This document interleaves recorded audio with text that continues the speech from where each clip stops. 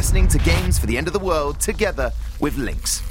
Hey, I'm Tom Deacon, and this is Games for the End of the World, together with Lynx. Now, each week I'll have a guest come and join me in the bunker to talk about the games they love, the games they hate, and the games that have made them the people they are today. Now, my guest this week is most famous, potentially, for being one of the stars in The In-Betweeners, but not just that, it's also the fact he has voiced nearly over 100 episodes of Bob the Builder, scored the last goal in the Soccer Aid at 2018, and is currently starring in The Waitress in the West End. It's the one and only Mr. Blake Harrison. Thank you very much. Thank you. I felt that was a big introduction. That was a huge... just two dudes in a bunker. No, I feel very privileged. Yeah, I mean, if it's the end of the world, who is watching this? There must be a very good, streaming internet connection at the end of the world. Yeah, someone's got it. I mean, I don't know where the wife and kids are. No. I mean, I've got a lot more time for gaming, though. So, peaks and troughs. Yeah, it feels like Will Smith. Are you constantly looking for them, searching for them? It gets a bit... Take a day off. Tedious after a while, doesn't it? Yeah. Kids, wife, what's that? Red Dead. They'll be all right. They'll be all right. They'll survive. They'll fight some foxes or something. If there was a character from the gaming world that you would like in an end of the world apocalypse sort of situation, which character would you like with you? Oh God. Off the top of my head, I'm going to go Snake Plissken. You got to Metal Gear. I mean. You're going to survive if you're alongside Snake, aren't you? Yeah. And I think he'll be all right. He'll take a bit of pity on you. Yeah. He'll be like, oh, you rubbish human being, you don't know how to start a fire or hunt for squirrels or whatever it is. But he'll be able to help you. Did you, you obviously, I imagine you played that game, Metal Gear Solid. I only played Metal Gear Solid 2, which I loved. At the time, it was my favourite game ever, but I didn't play the first one, and I never played any games since. Yeah. So I only played Metal Gear Solid 2. And obviously you're Raiden or Raiden or whatever his name was in most of that game, but Snake was great. I remember playing the demo came out, and it was the Snake on a ship or something like that, and I played that constantly until the game came out. Yeah. Then got the game and was like, who's this blonde guy? I wanted to be the badass with the eye patch. Because I played it on the NES, the original NES Metal Gear, which was horrendously good and also horrendously bad. But when you mentioned demos, did you ever buy the sort of gaming magazines? The demo? Big time. That's how you lived your life. You were like, this is the demo. I've got to buy I'd always check what games were going to be on the demo. And I'd be like, yeah, that's worth getting. Get that. I'd read the magazines all the time and just work out what game's coming out. They'd always be because I was big, FIFA, then Pro Evo, and then kind of back to FIFA and stuff. And it would always be like, what modifications have they made to the gameplay or this or that? And generally speaking, it always after you play it the first time, you're like, oh my God, it's completely different. And then after a couple of days, you're like, oh no, it's just a football game. Yeah, it's the same thing. I think we just got sucked into the fact that the names have changed, new kits have come out. That's it, yeah. Immersing yourself. Well, all right then, Mr. Blake, let's take you back. Mr. Blake. Well, I think that's polite. No, it's good. It's like Mr. T. That's how I like to be addressed with most of my life. Well, let's take you right back then. First sort of gaming memories, was there a console that you had at the family? The first maybe game you played? Again, I've got very vague memories of it, but the first console I had was a Commodore 64, and I remember particularly having a mate who lived 2 doors down from me would come over and we'd play it, and there was a RoboCop game that I remember, and what we loved about it, I can't remember how old I was, I genuinely might have been 7, 8, I can't remember, but what we loved about it more than anything else is if you got RoboCop crushed in this kind of under these metal things that came down and all that kind of stuff, it would make the sound of someone farting. So it's this really serious RoboCop game, 2D, going along and everything, and then he just got crushed and you just hear and I was 7. I thought it was the most hilarious thing you've ever heard in your life. So I would have loved it because I was giggling along there, just the thought of it. Because everyone plays the game differently for different reasons, but you were playing the anti-game. Yeah, to kill him. To kill him and get the fart noise. That's what we always wanted. This was the game where the sort of the attackers would be coming out the window and try and shoot, and you'd have to shoot up or down or to an angle and try and take... I remember seeing that he was there. He was 2D figure. It wasn't first person. Yeah. It was, third person, but 2D, scrolling along, and I'm assuming people would just come along and shoot and whatever. I can't really remember. All I remember is him getting crushed under these kind of metal cylinders that would just come down and squash him, and there'd be a fart noise and we'd all crack up laughing. Yeah, but at least you're enjoying it, not getting any sort of gamer's rage. No, there were no games. No, we quite happy for him to die. It was literally the reason we played it. So was it your Commodore 64 then? It was mine, yes. Okay, so how did that come? Was that a birthday, a Christmas gift? Honestly, don't remember. No. I cannot remember. All I just vaguely remember, was it like cassette tapes? That you plugged in? Putting cassette tapes into a... No, but not even like the cartridges. Like proper cassette tapes, like you'd have in like a Walkman. You'd actually put it in and it had the stuff going. I swear it was like that. Maybe I'm wrong. Someone's going to be writing, "You're wrong. What are you doing?" But they weren't like the cartridges like this. They were even before that, and I'm sure that they were like proper cassette tapes or something like that. Or maybe I'm getting mixed up with something else. No, I think you're probably spot on. It would come in a huge, like games came in a huge book sort of cover case, and one cassette would come out. Totally unnecessary. Proper manuals back then. Oh, yeah. It really taught you what you're doing. Now people are lazy when they make these games. There's no proper manuals anymore, I don't think. Did you...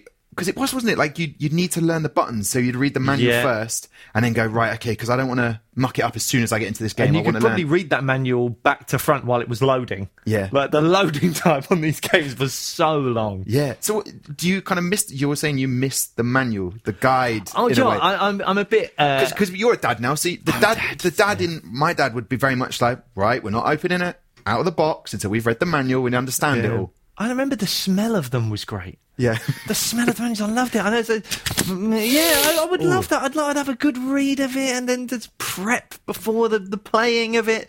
And but then I always love I still love buying DVDs. Yeah. And stuff. I'm not really big on the whole streaming culture, really. Okay. I like something tangible.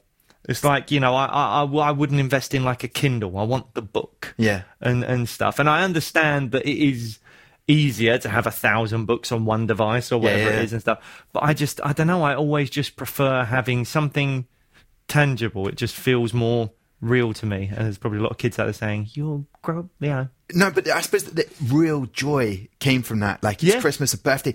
Once you open that manual, you would... I know for a fact I've taken that manual on holiday or something just so I'm closer to the game I want to play. Where I can be like, no, maybe I'll learn. Yeah, just imagine it. Looking at some pictures. But that would be it. Like, at Christmas, you'd be like, can I open the game and play it? And they'd be like, no, not now. So all you had was the manual. Yes. Or the pictures on the back of the cover. You can't play the game on Christmas Day until it gets a bit later in the day. As I got a bit older, we were given a bit more leeway to do that. But when I was a kid, it was like, no. And also, you'd probably go to your nan's or whatever it was. That's what was our tradition when we were very young. We'd have to go to nan's house for Christmas dinner and stuff. So you'd be leaving it behind. But I tell you what, I remember having and taking to my nan's once was a Game Gear, a Sega Game Gear. Do you remember that? Yes, yeah. I remember having Batman Returns on the Game Gear and columns and stuff like that, and you'd just be slotting that in and playing, like sneaking away from the family to be able to play the Game Gear and stuff. Yeah. But that was like, as a kid back then, that was like you were living. Nothing got any better. You were still around the family, but you could do portable entertainment. Yeah. That was real magic, I guess. Was that the next thing you got, the Game Gear after the Commodore? Well, no, it was the Mega Drive. And I think it was a Mega Drive 2, because this one is ridiculously old. Like, as you pointed out earlier, it's got volume control on the console. How did that work? Yeah, why is that there? Maybe that was for coming out of the consoles. Like, we have the sound of the fan whenever you turn on like a PlayStation or something like that. Maybe you could turn down the sound of it. Yeah, I don't want to hear you actually working. Yeah. Just do. Yeah, they should implement that on new consoles. Let's turn down the fan noise that we keep hearing on consoles. So you Mega Drive. Was that something you wanted? You'd obviously read the gaming magazines. I think so. And probably my first game that I really, really loved was Streets of Rage 2. Oh, what a game. It was a great game. And I had a little... Well, still do. He's still with us. Little brother. That would have taken a turning point. Oh, God, that would have been... the end of the world wasn't bad enough. But yeah, he's a few years younger than me. And you wouldn't be playing a game on your own and then wait for someone to come in. Like, we couldn't play Red Dead now or something like that, because we'd be waiting for each other, taking turns, because we'd love the story modes. So we'd always play co-op games. And Streets of Rage 2 was fantastic for that. I was always Axel, and he was always Skate. Okay. So and I remember Axel's like they used the special moves that would actually decrease some of their health when you used them, and Axel was just like yes hata, which is like this. He'd sweep them off their foot. Just like a massive uppercut. Yes hata. I really like them shimmy. Yeah, the shimmy was good. The shimmy was always great. And I think Skates one, he would like jump on their shoulders. And then just start smashing them in the top of the head while he was on their shoulders. I remember those two, but we completed that a couple of times. Loved that. Whoa. You completed the game a couple of times. That must have been a lovely feeling, like to complete it with your brother. Yeah, I guess so. I mean, I can't really remember now, but I think those games were like, they were really hard, a lot of the old Mega Drive games. I tried to replay The Lion King recently. Sure. It's really hard work. But no, that was great. And I mean, I can't remember the feeling of completing it. It must have been pretty good. Yeah. But because we probably played it for hours as well to get to that stage or something. But that was something you shared with your younger brother. Yep. So, because I mean, if I'm going way back, grew up in London. South East London, Peckham. Yeah. Okay, and it was just you and your brother that combined together for these games. We all and we shared a bedroom, so there was there wasn't like an opportunity to do something else or it was like we'd have to play the same game at the same time, and my mum would try and be as strict as she could with like, you're only playing for an hour. The games aren't good for you and all this stuff. I was like, okay, Mum, yeah. And then we need to save it. We need to save it. Yeah. Like back then, and that's the other thing with the Mega Drive stuff. There was no saving it. You stopped playing. That was it. So you had to play it for a long period of time to complete the game. So you'd be trying to sneak more time in or leave it on and be like, we'll come back and play some of it more later or whatever. In older games like Resident Evil, you had to find the sort of the typewriter ink thing to be able to save it. Right. But something like FIFA, they must have been able to bring out a bit more of a competitive element between you and your brother because it was there. You couldn't have a selfish game, so you'd have to play each other. Was FIFA Pro Evo? FIFA turned into Pro Evo, which then turned back to FIFA, I think. But the problem for me was that him being younger than me, I should have been better than him at most things, but sadly on FIFA and Pro Evo I wasn't. And it got very frustrating. So it got to a point where we had to only ever play co-op together. So we'd be playing like Master Leagues or career modes, but we'd pick the same team. But we enjoyed it, and to be honest, even now, like, he's 30 now, I'm 34, and like the new FIFA will be coming out and we'll be like, oh, I wonder if we could try and get a little cheeky Master League in. Who should we be? And we're thinking, oh, maybe Wolves would be good to be. I mean, Man United's a project at the moment, so maybe we could be there, because we genuinely enjoy all the transfer window stuff, aspects of it as well. So but we do that even to this day now more than we did or would do like the online gaming. I've never quite got into the whole online thing. I always liked having someone next to you, or like when we move on to other things, we talk about like all the system link stuff with like Halo and Time Splitters and Track and Field and multi-taps and all that stuff.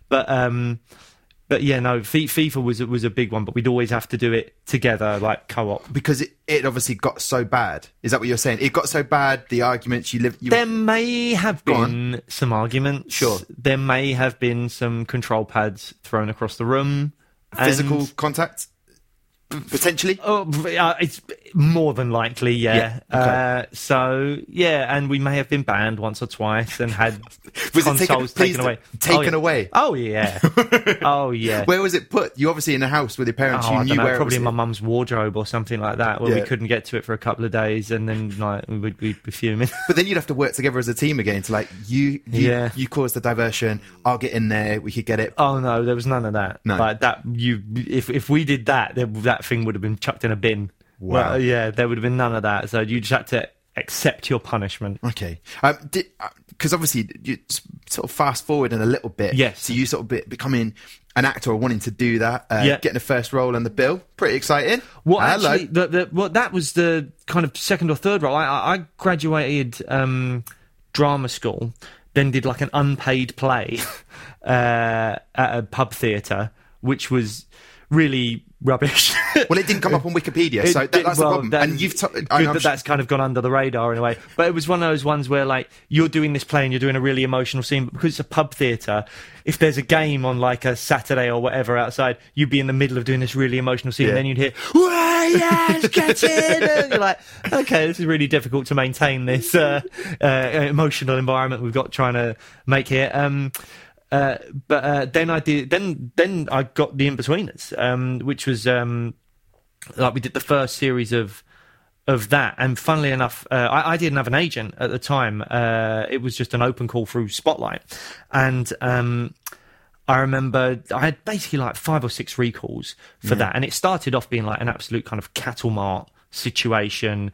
There was like 13 lads from my drama school there. Everyone was there. Like, the chance of getting this are so slim because there's so many people going up for it.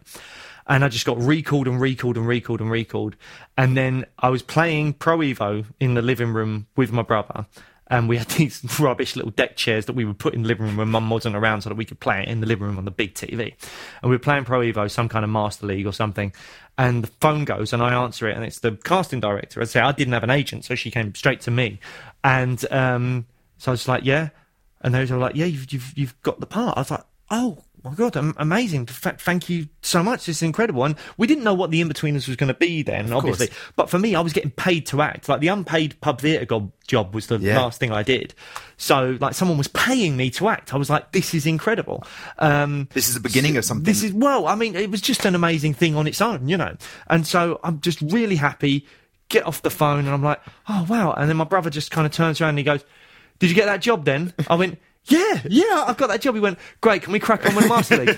So I was just like, that was the kind of thing. And I was like, oh, okay, yeah. So just gone straight back to playing Pro Evo. And it's like, it kind of says a lot about, the gaming was far more important than anything else at that time. And also that my family don't care about any of that stuff. Listen, which is good. It keeps you grounded. You know? Hey, listen, we can't have one of the team heading off with flights of fancy. That's what your brother was like. Listen, we've started this. So is that what you do? Like, take on a team and then try and in a Master League? Oh, we do multiple years of a Master League, constant transfers. Was he worried that then you were going to have I'm not saying that your brother in any way would start wishing you didn't have to do more paid work, but there is an element where you're like, actually, mate, this was the first contract you had. Yeah, that's it. Yeah, you signed on to be assistant coach. But no, I mean, it was just one of those things. None of us knew what was going to happen and how it would be and stuff. So, yeah, but it was really exciting to be kind of, as I say, just get a job where you're getting paid to act. Yeah. It's the most amazing thing back then. Did you work with the other guys at that point when you went to the first casting? So it was Joe meeting on the first day. Hello, guys. Nice to meet you. Pretty much. I mean, actually, having said that, my last day on my last recall, there was James, Joe and Simon, and then there was 2 other lads and myself. Now, the 2 other lads and myself kept going and reading for Neil. One of them went quite early, and then it was me and someone else that were constantly going in and out. And then at one point, they did swap one person over with that guy as well. I won't say who that was. But is he quite famous now? Or actor? Oh, that person. No. But, I mean, I know him, and he's a top actor. I've seen him in a few things, but he's mainly worked in theatre. But he's a very, very good actor. But I wouldn't mention who it was. But yeah, and so I met them briefly, but that was it. It was the first day of rehearsals that we were all kind of like, so this is our little group. And again, back then you were like, well, we're doing a 6-week job. Yeah. We'll probably never see each other again. And lo and behold, years later, it's become something that people really love. Did I read right that essentially you had to take a job in between filming of the In-Betweeners 1 and 2 and like had to go working... I worked at Madame Tussauds at the Scare Chamber, James was fitting kitchens. Again, people think they see you on TV and they're like, oh, well, you must have loads of money because you're on TV. It's like, no, we got paid very little for series 1 and 2, really. So, you know, we had to get jobs in between. I think Joe was tutoring maths. Sure. I'm not quite sure what Simon Bird was doing. He might have still been doing, like, studying for, like, a master's or something like that. But James was fitting kitchens, and I was working in Madame Tussauds at the Scare Chamber. And you had... Was there ever a choice where you had to... In-Betweeners 2 or should I stay on at Madame Two Swords? Oh God, no! That was never a that was as soon as I found out that was going again, I was like, brilliant. Yeah. I'd done the Bill in between time. You mentioned the Bill earlier. I did a couple of episodes of the Bill, and then the second series, and that was massive for that to get recommissioned for us. Were you ever getting spotted or recognised because the success Very of rare. Into It? I remember coming out of work at Madame Two Swords, and the first time I ever got recognised was just a bloke that was like, "Mate, were you on TV the other day?" It was like that show at E4. I was like, yeah, and I found it really bizarre. And it was just about going before I went into like Baker Street Station to go home. And he was like, "Oh, can I get a photo?" And I was like, "Why?" Sure. Yeah. And yeah, it was just quite an amazing thing. I always remember that was the first time I ever got recognised for that. But then later on, I got recognised again because I was actually at work, and I by this point got promoted to the upstairs section of Two Swords. Wasn't just in the scare chamber. Okay. I was doing all sorts of other bits. The voice of Big Brother, a pirate guy in the Johnny Depp Pirates of the Caribbean section. Did you go in with the CV and say, I can play a multiple range of characters? It's got such a good range. And they're like, you're not ready for not ready for this. You just stay in the scare chamber. But no, I got promoted. What is the scare chamber? The scare chamber is like... So you're all in boiler suits covered in fake blood. It's like the inmates have taken over the prison or something like that. Yeah.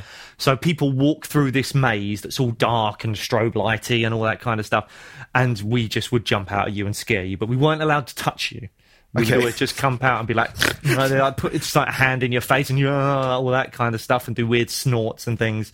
Or like you'd climb up the walls because they had the walls that were quite narrow, and you could kind of climb up them and then kind of shimmy down them in like a scary way or something like that. But that was my life for a good few months. And then you got promoted, and because you know what, when you were talking about the shimmying and everything, I played a game, The Suffering, on Xbox, which was an 18.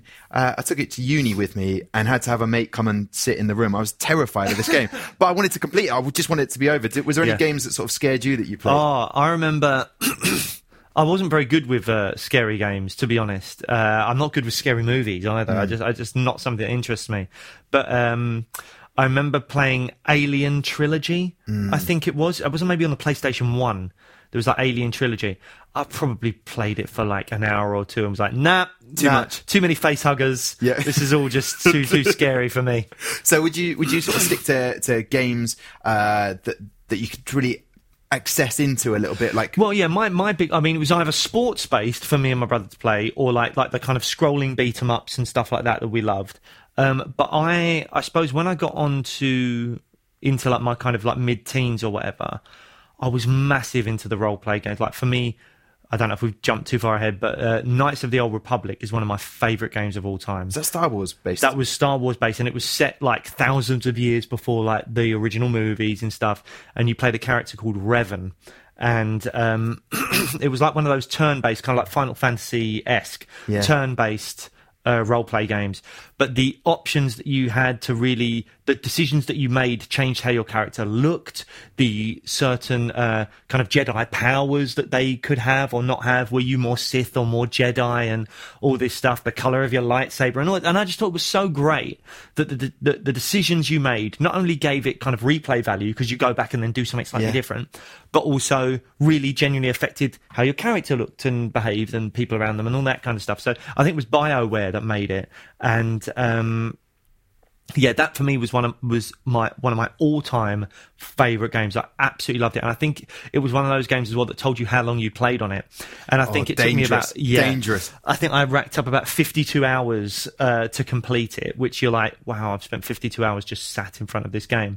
But then also I went and completed it again probably in about 48 hours or something like that. So about a good 100 hours on that game. But, all right, so is that kind of like your element of playfulness, your acting, the desire to kind of direct or navigate your character? Is there something... Maybe, because particularly like as I was younger, any kind of those games, I would always be... And even like, I was a big WWF fan as well. And so we'd always get like the Raw or SmackDown or whatever it was games.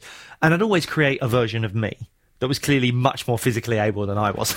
But there'd always be a version of me, and even like the Revan character looked like me and all that kind of stuff and blah, blah, blah. And if you give him a name, I generally gave him my name and all that stuff. Yeah. And then as I've got older, I'm like, that was so narcissistic. I could have had far more fun. Like, and I think when I got onto like Mass Effect, which I think was another BioWare game and loved for the same reasons, Mass Effect 2, I think it was just like Mad Dog Shepherd. and he looked a bit weird. Mad Dog Shepherd. That's fantastic. So with wrestling in there as well as football, did that lead to wrestling moves used against your brother in any way? 100. I mean, I remember we got banned from watching wrestling because it would be like my mum would go out or mum and dad would go out for the evening.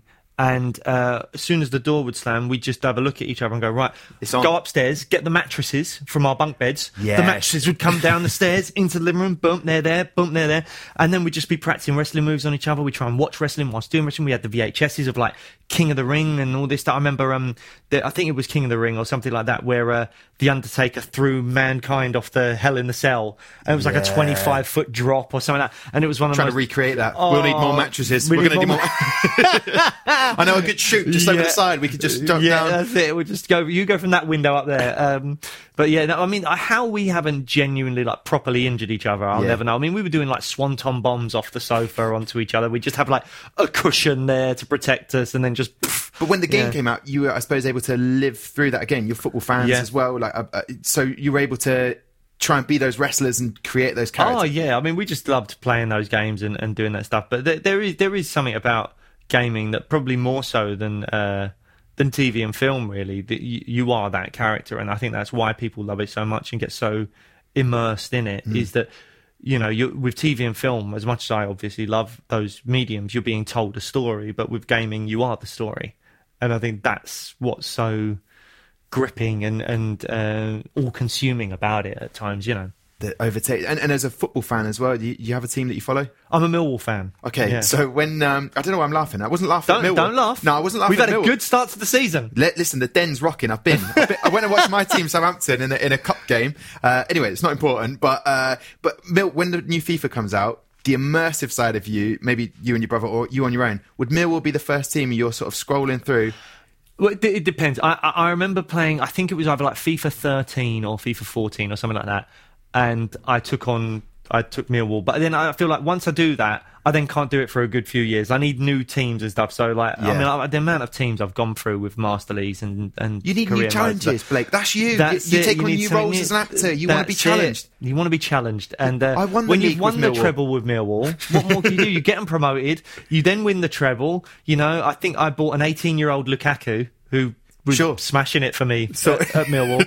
Well, an Anderlecht signing, finest. I think he was sort of like Belgian league. I don't know if he was. I don't know if he was on. I don't know if he was at Chelsea at the time, but just not making it into. Because remember, he was at Chelsea for that really short period, and Mourinho kind of got rid of him or whatever it was, and he went to West Brom on loan and Everton or something like that. I don't know, but I remember getting Lukaku in, and I can't remember who else, but I think a lot of the team that were just there were doing really well. Liam Trotter, shout out to Liam Trotter. Sure.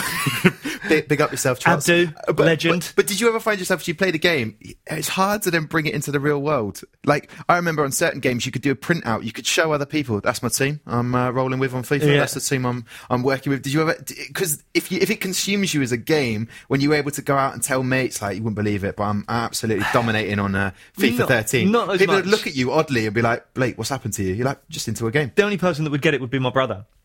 And I probably still on my phone, if I looked back long enough, could probably find pictures of a treble-winning side celebrating, and I would have taken a photo of, like, Millwall or Everton or AC Milan or whoever I was at the time winning, like, a Champions League or something like that with them on the trophy. And I'd just be like, there you go, just done that. And he'd be like, well done, mate. We actually got it. Yeah, the rotor. Or I'll tell you what actually I would do is I would phone him when something really bad on the game has happened, because I've been with my wife nearly 10 years now, and when I've been playing FIFA early in our relationship, and she would hear me shouting at the TV because, say, you know, you've been peppering their goal for 89 minutes, hitting the bar, keepers pulling out saves. You're like, how are you pulling out this save? And then they've just gone on the counter-attack in the 89th minute and scored like the rubbishest goal you've ever seen. You're so fuming. It's like ping-ponged around for a bit and then it's been tapped in, and you're absolutely fuming. And I just have to, like, pause it and just phone my brother, and because no one else would understand. And I'd be would like, your wife not understand? No, she would not. That surprises me. No, she'd be walking in front of the TV. She wouldn't care. She'd be like, it's a game. What are you talking about? And I was fuming. So I had to phone my brother and be like, Dane, you never guess what's happened. He's like, go on, talk to me. I was like, yeah, this. Just to get it off your chest. Yeah, like Snodgrass has run down the wing and just put a ball in. I'm just like, I mean, he's never putting a ball like that in real life. You know? He doesn't even have pace. Yeah, he doesn't have pace. Whatever it was, and no disrespect to Snoddy. Yeah. Snoddy Grass. I'm on that basis. Yeah, it was, I would genuinely need some consoling. And then you get to this sort of now chapter in your life, the wife, you've got kids as well. Yeah. How's the gaming changed? Is it changed dramatically? It's changed dramatically. Okay. So when my daughter was born nearly 6 years ago, I was able to do a little bit. I think Witcher 3 was the last game that I completed, which I loved. I thought that was fantastic. Really enjoyed Witcher 3. I like the fact that you some people I chat to about gaming, they never complete a game, but you seem pretty. When Blake's in it, he's in it. It's a mixture, but I did get a bit obsessive with Witcher 3 to the point where I'd completed the story, and then there was just like the treasure chests in the middle of the sea to be found. So the last kind of few hours of that game for me was me boringly rowing to the next kind of like treasure chest, then diving onto the sea, taking out a few like harpies or whatever they were, and then getting the treasure, which was pretty rubbish, and then going back. But I had to get through them all. And there is actually one element of, I think there's one treasure thing that maybe I didn't get, which was underneath some kind of griffin or something like that. There's some kind of griffin monster. But even though I had like full power, full everything, like I was at the highest level I could be for just completing the normal story without buying all the add-ons, which is another thing that I can't stand. That creature still had like the red skull that meant you cannot kill this guy, run. And I was like, this isn't fair. I've got one treasure chest to get. I've just spent the last 3 hours rowing across the seas getting all these treasures. The time, the effort, the passion, and time. And it was genuinely quite boring those last couple of hours, but I had to complete that bit. But I loved the game overall. I thought it was fantastic. Okay, so but when you said about like add-ons you don't like, what is it that, because now with I've games paid like for the game. I've paid for the game. You've got my 45 quid. Don't give me another like 2 or 3 hours or whatever it is of gameplay that I've paid 7 quid for.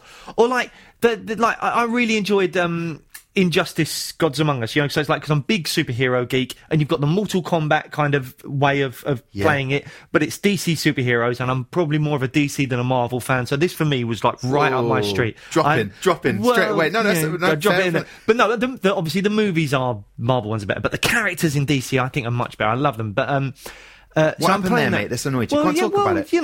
I'm trying to complete the game, like get new characters, whatever it is, and do all of that. And then you're like, and now in the bundle, you can get Red Robin and someone else, and whatever. Like the Sub-Zero's popped into it. So I'm like, I don't want to have to pay 7 quid to get those. You should allow me to earn them. Yeah. And so I get really frustrated with all of that add-on stuff. It really gets my goat.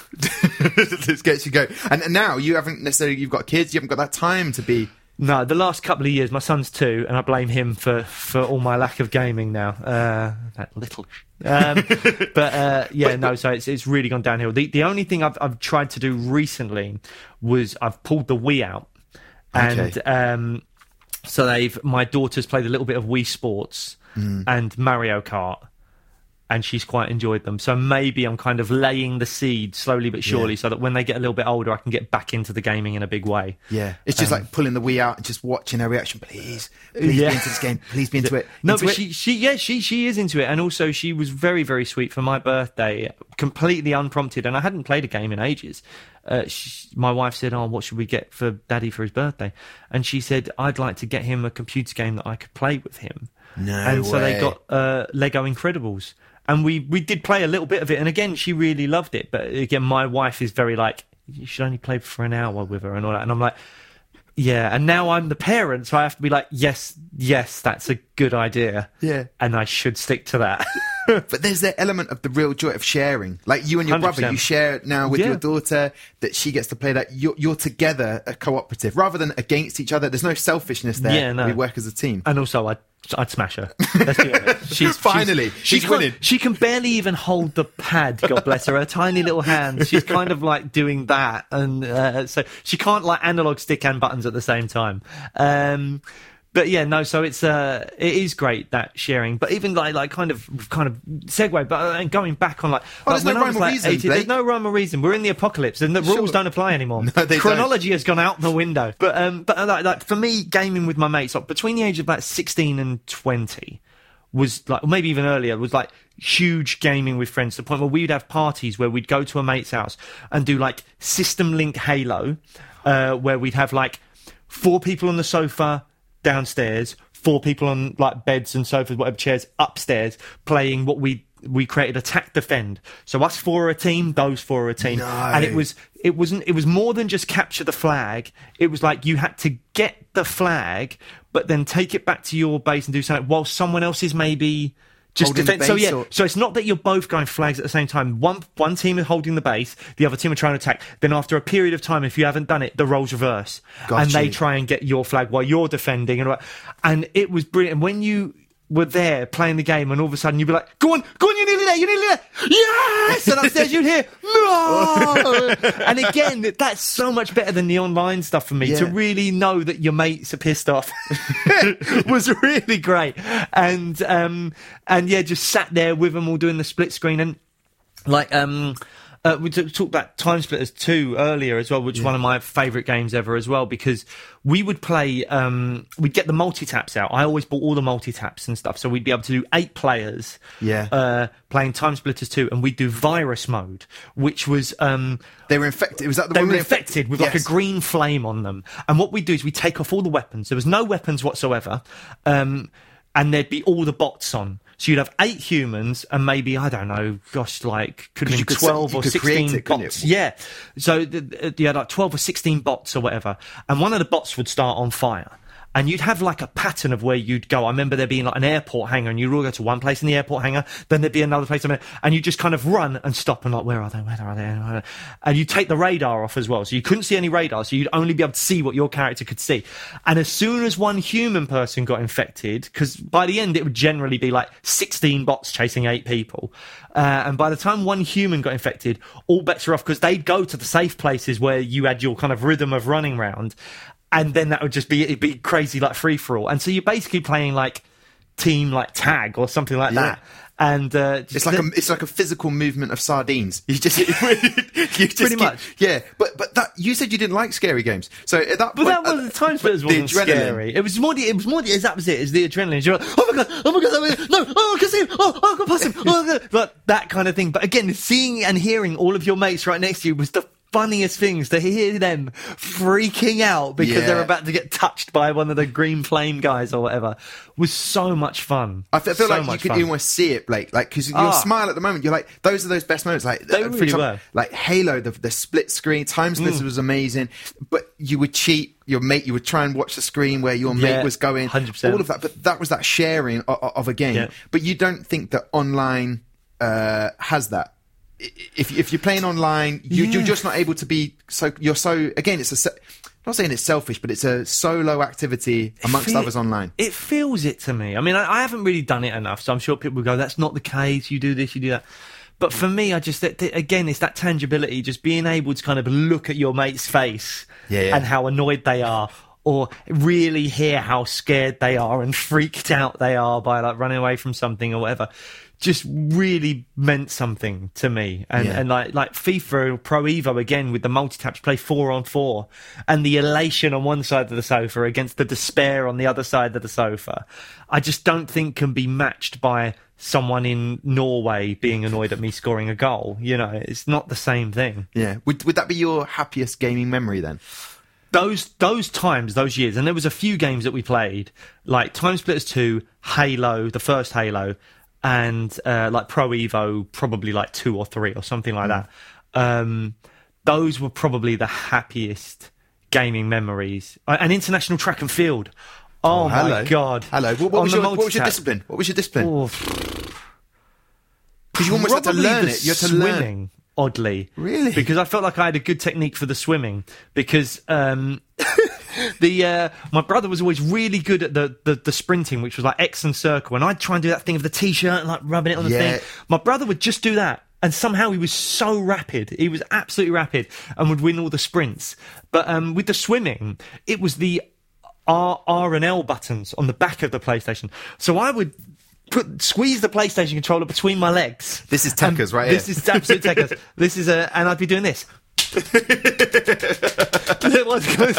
And I wouldn't get tired so much, but other people doing that or whatever they do, but that absolutely smashed it on the freestyle swimming. Was absolutely brilliant. So would you like to, with your kids, pass on that they play a game for that reason, or would you, like you and your wife, limit it because you want them to have more experience as opposed to just be immersed in that game on their own? I don't know, because I think that, like, there's so much great stuff that comes up. Like when I mentioned Knights of the Old Republic and Mass Effect 2, you're talking about games that are one-player games that are all-consuming.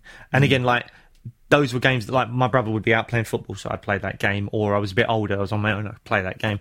And that would rack up so much kind of gameplay. But what I loved about those games was the options and the storytelling. And Mass Effect was just blew me away in that I was playing that at a similar time to a mate, and we were always talking to each other about, so what have you done? What choices did you make here? And all that stuff.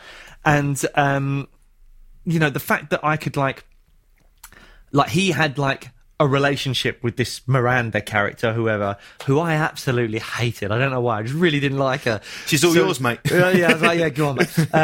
So when it comes to Mass Effect 3... he was still his character, the story completely carries on with all of your personal choices. So in Mass Effect 3, where he was dating his Miranda, and they're now together still in Mass Effect 3, in my one, she died. And I was quite happy about that. I was like, so she was not in my Mass Effect 3 whatsoever because she's dead. And I was just like, how amazing is it that in two separate games, they give you the ability to have two completely unique stories from, like, your friends. The replay value on stuff like that as well is amazing, I think. So if it was the end of your days, like, all right, just so you know, it's not. Today isn't the last. That's a relief. There is a relief for everybody. If the apocalypse is coming, the end of the world, what game would you have for the rest of your days if you could only play one? I think I would go back to Mass Effect 2. We mentioned that earlier. I just think, again, the replay value, being able to play it in different ways, the relationships you have with the different characters and stuff, I think it's so brilliant. That game blew my mind when I first played it. And because it's got links, and what you do then goes into Mass Effect 3, I don't know whether you get Mass Effect 3 as well, because it all kind of feels the same. I don't know if that's cheating the system. But you can have one. Okay, you can have one game. So, but you're never going to reach. But it's a good one. Is it the best one? Mass Effect 2. Mass Effect 2 was better than Mass Effect 3. Okay, because Matrix 2 is the worst. Because you're like, to be continued. You're like, well, that's annoying. Yeah. So 2. Mass Effect 2. I mean, I didn't actually play Mass Effect 1, but I do think Mass Effect 2 is phenomenal and is better than 3. Okay, so that's the game for the rest. I think I would go for that, yeah. Okay, for the rest of the days. All right, so if Mass Effect 2 is the game you could play for the rest of your days, it's interesting because Lynx helps you stay chill under pressure. So I'm going to find out whether you, Blake, can stay cool, calm, and collected as I ask you as many questions as I possibly can on Mass Effect 2 in 60 seconds. See how many you can get correct. God. And then, if you're lucky enough, you'll end up on the Lynx Most Chill leaderboard. Michael Dapper is there with 8.5. For those of you wondering, hang on a minute, we haven't seen that episode. Don't worry, it's coming. So you'll get to join there. So I love how you pointed below, because I probably will be below him. No. Well, I can move that. So whatever you get... No, I will be below him. Well, okay, positive mental attitude. I like that. So here we go then. I'm just going to look at you. Oh, God. This is... I do feel pressure now. 4, 3, 2, 1... Okay, here we go then. What's the name of the character you play as on the game? Shepard. Yes, correct. What year was the game released? 2014? No. What century does the game take place in? 3000. Yeah. And they all live underwater, that's that song. No, 22nd century. Where does the game take place? In the universe. It's all over the place. It's multiple worlds. I'll give you a clue. It's a chocolate bar. It takes place in the Milky Way galaxy. Which company developed the game? BioWare. Correct. What was the name of the project Cerberus began to bring Commander Shepard back to life? Oh, I don't know. Okay, Lazarus Project. What is the name of the insecticide species the Reapers work by proxy through? Oh, Oh, no idea. Oh, you really enjoyed this game. It was years ago. Where did the collectors reside? A shop. I don't know. Mega 4 relic. That's it. 6 seconds is over. Yeah, I mean, I knew I did terrible at that. Yeah, I should have probably just let you know when I sent you that email. I know one of the alien species are the Quarians. And there was a guy called that was Grunt. the next question. Was it? Well, if you'd have answered quicker, I could have got there, couldn't There's I? Grunt. He's a big guy in it. Well, congratulations, you got 3 Oh, God. in 60 seconds. That is not bad. It seems bad. No, it's great. Yeah, I don't believe It's you. 20 seconds for one answer. It's perfect. Okay. That's a good ratio. I'll write in now. Have you ever had any moments where people have got your name completely wrong? Because I'm going to spell this perfectly. Oh, yeah. Yeah? Oh, yeah. So I've been called Blake Morrison. And also, I had my picture in a national newspaper. Or did he? Well, basically, there was a picture of me or Ralph Little in the national newspaper, and it said the other one's name. So, and I've had that multiple times with Ralph Little, actually. Double R? Yes. Double I? No. Double S? No. Sure, of course not. Just testing you. I'm going to put a massive 3 there. Oh, by the way, we didn't get to talk about your goal. Ralph Little liked to play a little bit of football, whereas you scored that penalty. Yes, the winning soccer aid penalty. Thank you. 2018. It was probably one of the best days of my life. I'll put. How far down should I put it? Oh, it's just going to come be on. low, isn't it? No. It does not deserve to be there. That's nice, though, isn't it? Second place. Well, Congratulations. when's your next one of these? Tomorrow. I'll be third tomorrow. Perfect. Listen, Blake Harrison, thank you so much for coming down to the bunker. Have you enjoyed being part of Games for the End of the World? Nostalgia? I've loved it. Nostalgia, life in apocalyptic world. Yeah. It's good. Okay. It's not that bad. Okay. The apocalypse is not that bad. Blake, listen. Time's pressing. It's come to the end. That's it for Games for the End of the World this week, together with Links. I hope you've enjoyed it. I hope you've enjoyed watching and listening to the show. We're also on YouTube as well, so make sure you leave us a cheeky review and spread the love. Any plans now? Yeah, I'm on stage. Going on stage. Well, you better get going. Better get going. That's it for Some this week. singing and dancing to do. All right, then.